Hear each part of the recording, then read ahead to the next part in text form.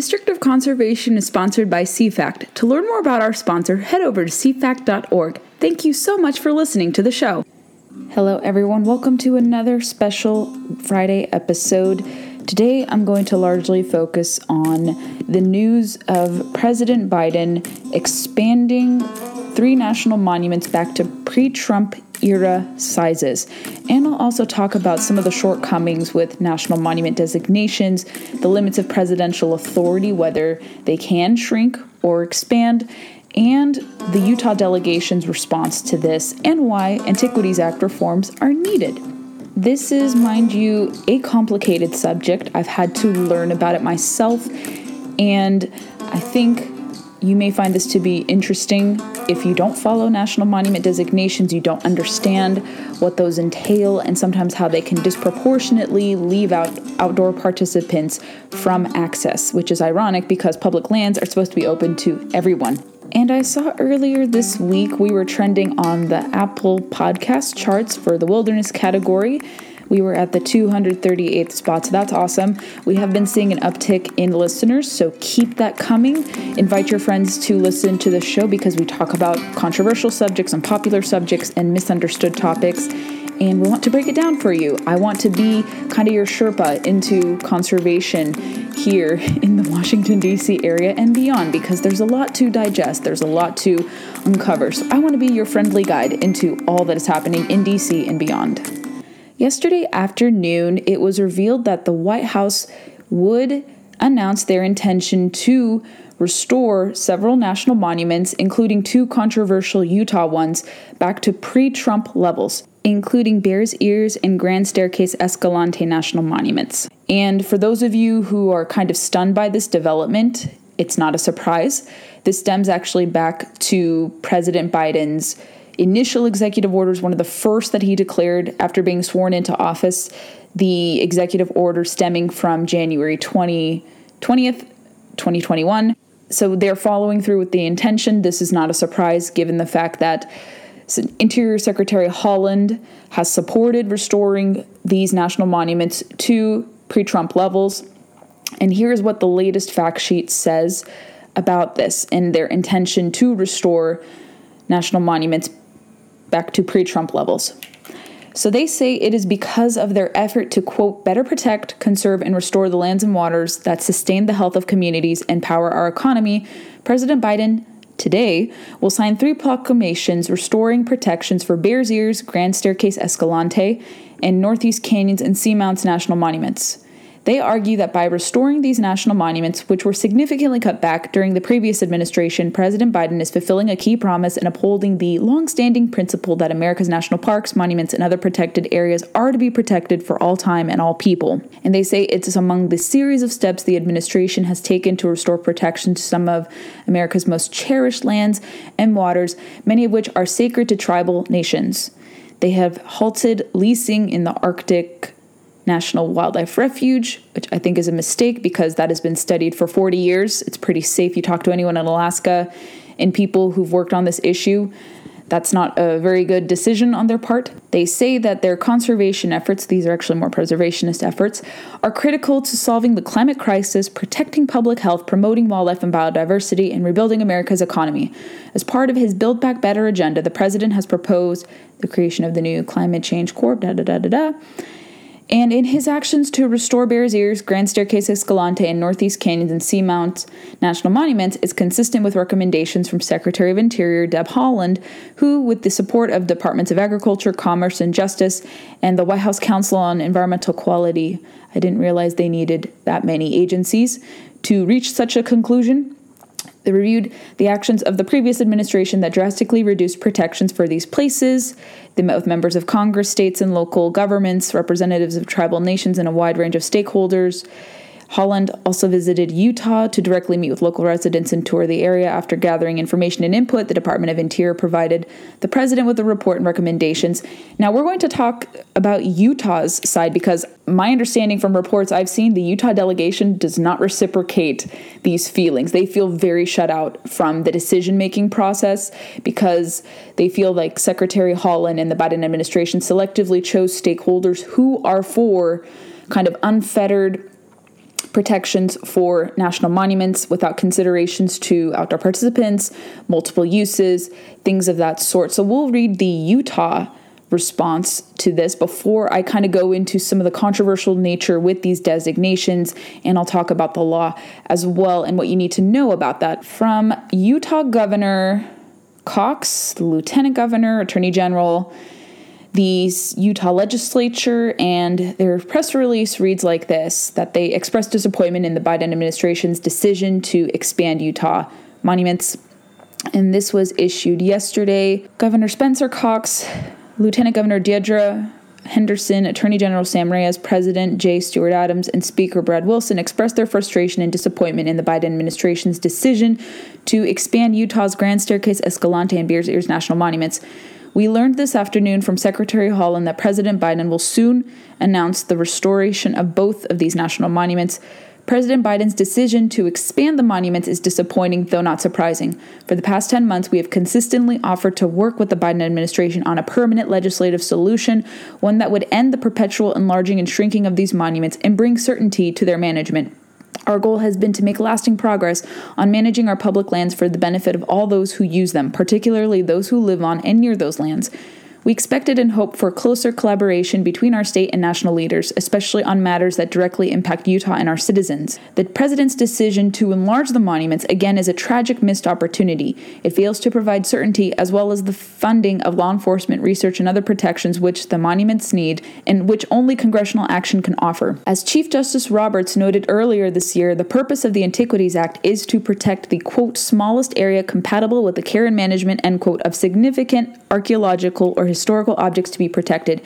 We agree and will consider all available legal options to that end.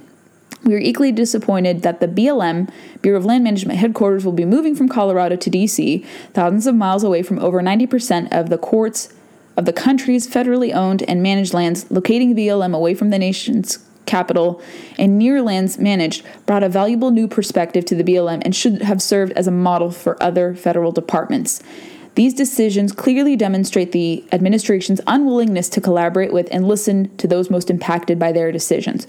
We remain hopeful that a long-term solution will be reached in the future and that the exhausting policy instability over Utah's public land can come to an end.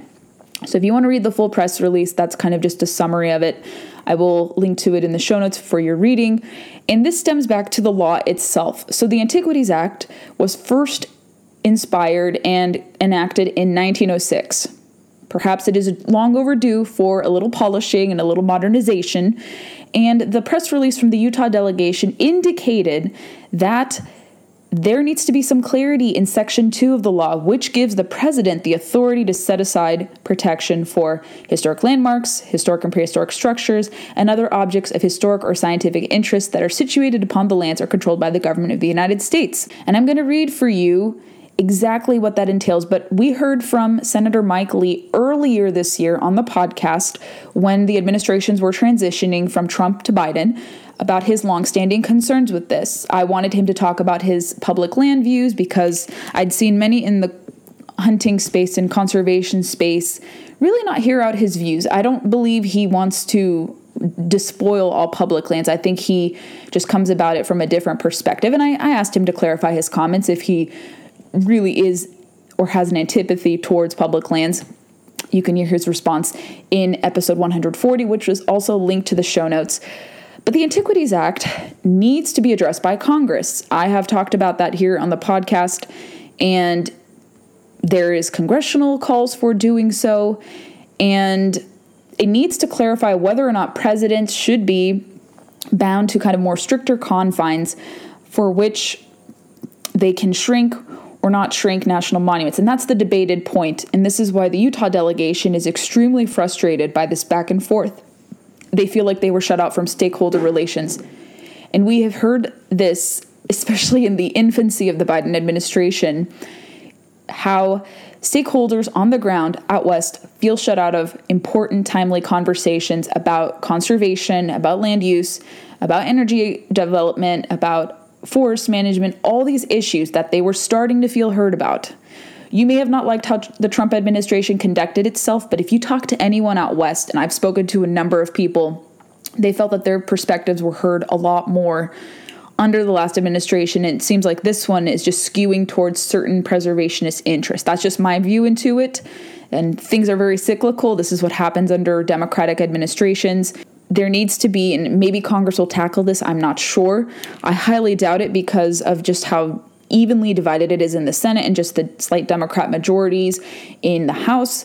I don't think we're going to see any reforms unless Republicans take back control of Congress, but that remains to be seen. We still have over a year out until midterm elections, but a lot of people have called for Antiquities Act reforms. Now, I have cited previously about presidential authority to revoke or reduce national monuments, and from legal experts, there is a case from both the right-leaning American Enterprise Institute and also the Brookings Institution, which is no conservative think tank. It's actually like the Heritage Foundation, but on the left. They have said that presidents actually have the authority to shrink national monuments. First, I'll read from Brookings again, then I'll go to AEI if you guys need a refresher course. But in 2017, the Brookings Institution said that President Trump had the authority to shrink national monuments. And a lot of people, when they jump in on this issue, they say, no. It says that presidents have the authority to shrink it or expand it. And if you didn't already know, since President Theodore Roosevelt, presidents have designated national monuments. And they've also used their power to protect massive tracts of land. And when it comes to diminishment, according to the Brookings Institution, a lot of people were obviously alarmed when President Trump announced that he would shrink or diminish the size of national monuments. The Brookings Institution claims that critics claim that the Antiquities Act does not give formally granted powers to the president to undo what a predecessor has done, and they claim that instead it grants the president the power to do something. Specifically, he can designate new monuments or expand existing ones. However, it does not grant the power to diminish. On its face, that is correct, cites Brookings Institution. But that doesn't mean that such power cannot be implied. And others argue that in a 1976 statute of the Federal Land Policy and Management Act limits the president as it engages diminishment directly, noting limitations on the Secretary of Interior to modify existing protected areas. Two challenges emerge from this argument. First is that the law is explicit in limiting the Interior Secretary's power, not the president's power, even though Congress has constitutional authority to limit the president's powers explicitly. Second, Congress engaging limitations broadly listed numerous areas of law in which the executive branch would be restricted from diminishment or abolition and failed to include the Antiquities Act. And the Section 2 of the Antiquities Act of 1906 states, the limits of which in all cases shall be confined to the smallest area compatible with proper care and management of the objects to be protected. Here the president is charged to make this area as small as is needed. Courts have ruled several times on cases involving the Antiquities Act without once challenging the president's discretion on the grounds of the size of the monument, even as cases dealt with some of the nation's largest national monuments. People had asserted that President Trump was the first person to engage in so-called diminishment of national monuments. However, that is not true.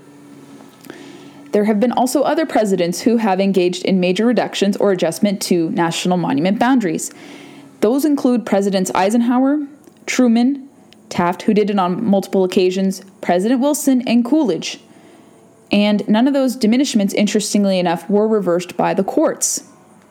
That's really interesting. So that's Brookings Institution, not a conservative outlet, not a conservative public policy think tank, who said the president has the authority to shrink or diminish national monuments. Now let's read briefly from AEI's report, which was also cited in this publication as well. The Antiquities Act of 1906 grants the president the power to designate monuments in order to protect archaeological sites, historical and prehistoric structures, and historic landmarks, such as battlegrounds. We are confident that pursuant to this power to designate, a president has the corresponding power to revoke prior national monument designations, although there is no controlling judicial authority on this question. Based on the text of the Act, historical practice, and constitutional principles, we have even more confidence that he can reduce the size of prior designations that cover vast areas of land and ocean habitat, although his power of reduction may in some instances be related to his implicit power of revocation. And if you would like to read that from John Yoo and Todd Gaziano, I will include it in the show notes. But we have both conservative and liberal sources saying presidents do have the authority to shrink and also expand. That's kind of an inconvenient fact that no one likes to talk about. But I also want to give you guys the sportsmen's concerns about national monuments. This is from Rocky Mountain Elk Foundation, saying sportsmen and national monuments, it's complicated and that's okay. When it comes to national monuments and America's sportsmen and women, it's in our best interest to avoid approaching Interior's review as a zero-sum game. With the Antiquities Act having been around for more than a century, there are numerous examples of how these designations have accommodated, improved, and protected hunting, fishing, and habitat admirably. Conversely, monument designations have also negatively impacted recreational access and state wildlife agencies' ability to effectively manage fish and wildlife species and their habitats. And that's why oversimplified statements like an attack on one monument is an attack on them all, quote, do not make a whole lot of sense. It is still a fact that with or without monument designation, these lands are already public lands and will remain so only through due diligence and united sportsman community focus. I also want to point to a few examples of where national monument designations have actually disproportionately taken out sportsmen and women from public access. I also want to point to where a lot of wildlife agencies they had alluded to kind of feel taken out of the equation when more public lands are designated as national monuments. And this is from the state of Arizona. And this was addressed to Secretary Zinke when he was in Trump's first Interior Secretary. And they had actually expressed their support for the review of national monument designations, which was President's Executive Order 13792, expressing concerns regarding national monument designations via the Antiquities Act. Arizona has an incredibly rich history of hunting and angling, with yearly economic contributions of over $1.2 billion from sportsmen and women, including $54 million for wildlife and habitat conservation, support for more than 18,000 jobs, and $132 million in state and local taxes. The Commission adopted resolution concerning the continuing cumulative effects that special land use designations have on multiple use lands, including effects on access, conservation efforts, and wildlife-related recommendations. Recent monument designations in Arizona covered under the EO lacked upfront and effective coordination with the State Wildlife Management Agency, a necessity for effective conservation of the public's wildlife resources. As a result, the state has experienced a systematic loss of diverse recreational opportunities and an erosion of the Arizona Game and Fish Department's ability to proactively manage wildlife. Project delays, elevated costs, increased man hours, and legal challenges impact the department's ability to carry out statutory authorities and state trust responsibilities and threaten significant contributions to the state economy from wildlife-related recreation. So the ball is now in Congress's court, especially in wake of this executive order. We will see perhaps maybe some legal challenges. I have no doubt the Utah delegation will proceed with a legal challenge. Perhaps we're going to see some Antiquities Act modernization bills in Congress to address this volleying of going back and forth between shrinking and expanding national monuments, but it's long overdue to bring this law into the 21st century. I have long argued that, and it's not because I think national monuments have to be shrunk. I think national monuments can enhance outdoor opportunities, certainly, but I also believe that states and localities have to have input, and especially if the proposals will potentially curb and impede on outdoor recreational opportunities, especially in the sporting realm. We need to have access to public lands remain in public hands, but if only certain public users are able to access that defeats the purpose of public lands and undermines our public lands ethos. So we need to have clarity on this. A special reminder, Monday, be on the lookout for my conversation with Western Caucus Chairman Dan Newhouse, who represents Washington's 4th Congressional District. He is in his 4th term. He just took the helms of the caucus, and they are now out with their 30-30 alternative, which I actually explored a bit more for my commitments to my fellowship with Independent Women's Forum. So I break down the shortcomings and I talk about their plan and why I think it's a great alternative. And Chairman Newhouse will certainly explore that a bit more and some of their priorities. So you do not want to miss that. I think you'll enjoy his comments and hearing from lawmakers who have our interests in mind. Thank you for listening to the show. I hope you enjoyed this episode. Make sure you're following us on your preferred podcast player. We like to recommend Apple Podcasts because Apple is where most of our listenership hails from. So if you head over to Apple, subscribe, comb through some episodes, and leave us reviews, we'd be more than appreciative of your support in that manner. Follow us on Facebook, Instagram, and Twitter to never miss a beat nor a guest announcement. And you can connect with me personally on my social media feeds. All of the Facebook, Twitter, and Instagram links that I have are all denoted by blue check marks. Really easy to find me, so engage with me there. I'd love to hear your thoughts. If you want to recommend yourself for the show as a prospective guest, I'm all ears to hear and sift through different inquiries. I get a lot of requests, and my schedule is also quite busy, so you'll see guests come from me, but like I said, I'm always open to different guests coming on the show.